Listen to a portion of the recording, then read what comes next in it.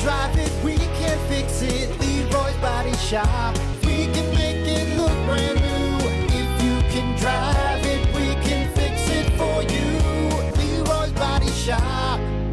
Harder every day. It's Dumb Vocabulary with Brock.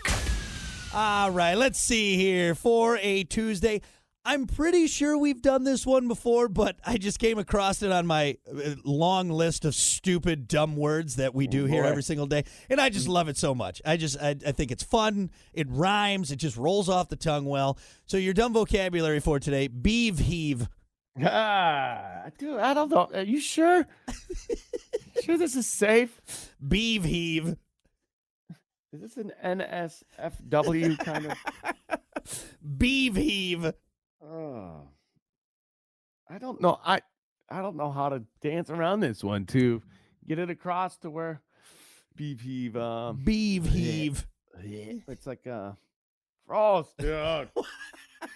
Just give me the definition somehow. So you're overthinking it. You're overthinking it, Hunter. And I don't blame you. All the years we've done this, I usually there's a lot of gross things in there. You're right. Yes. So I understand your confusion. Beave Heave.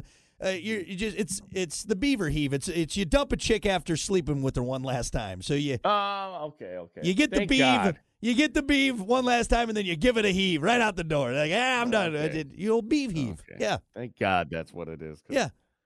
And I understand, Hunter, but it's not that bad. It's not that bad. One last time.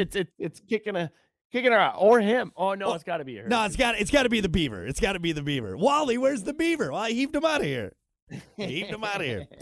Example, I gave Amy the old beave heave last night.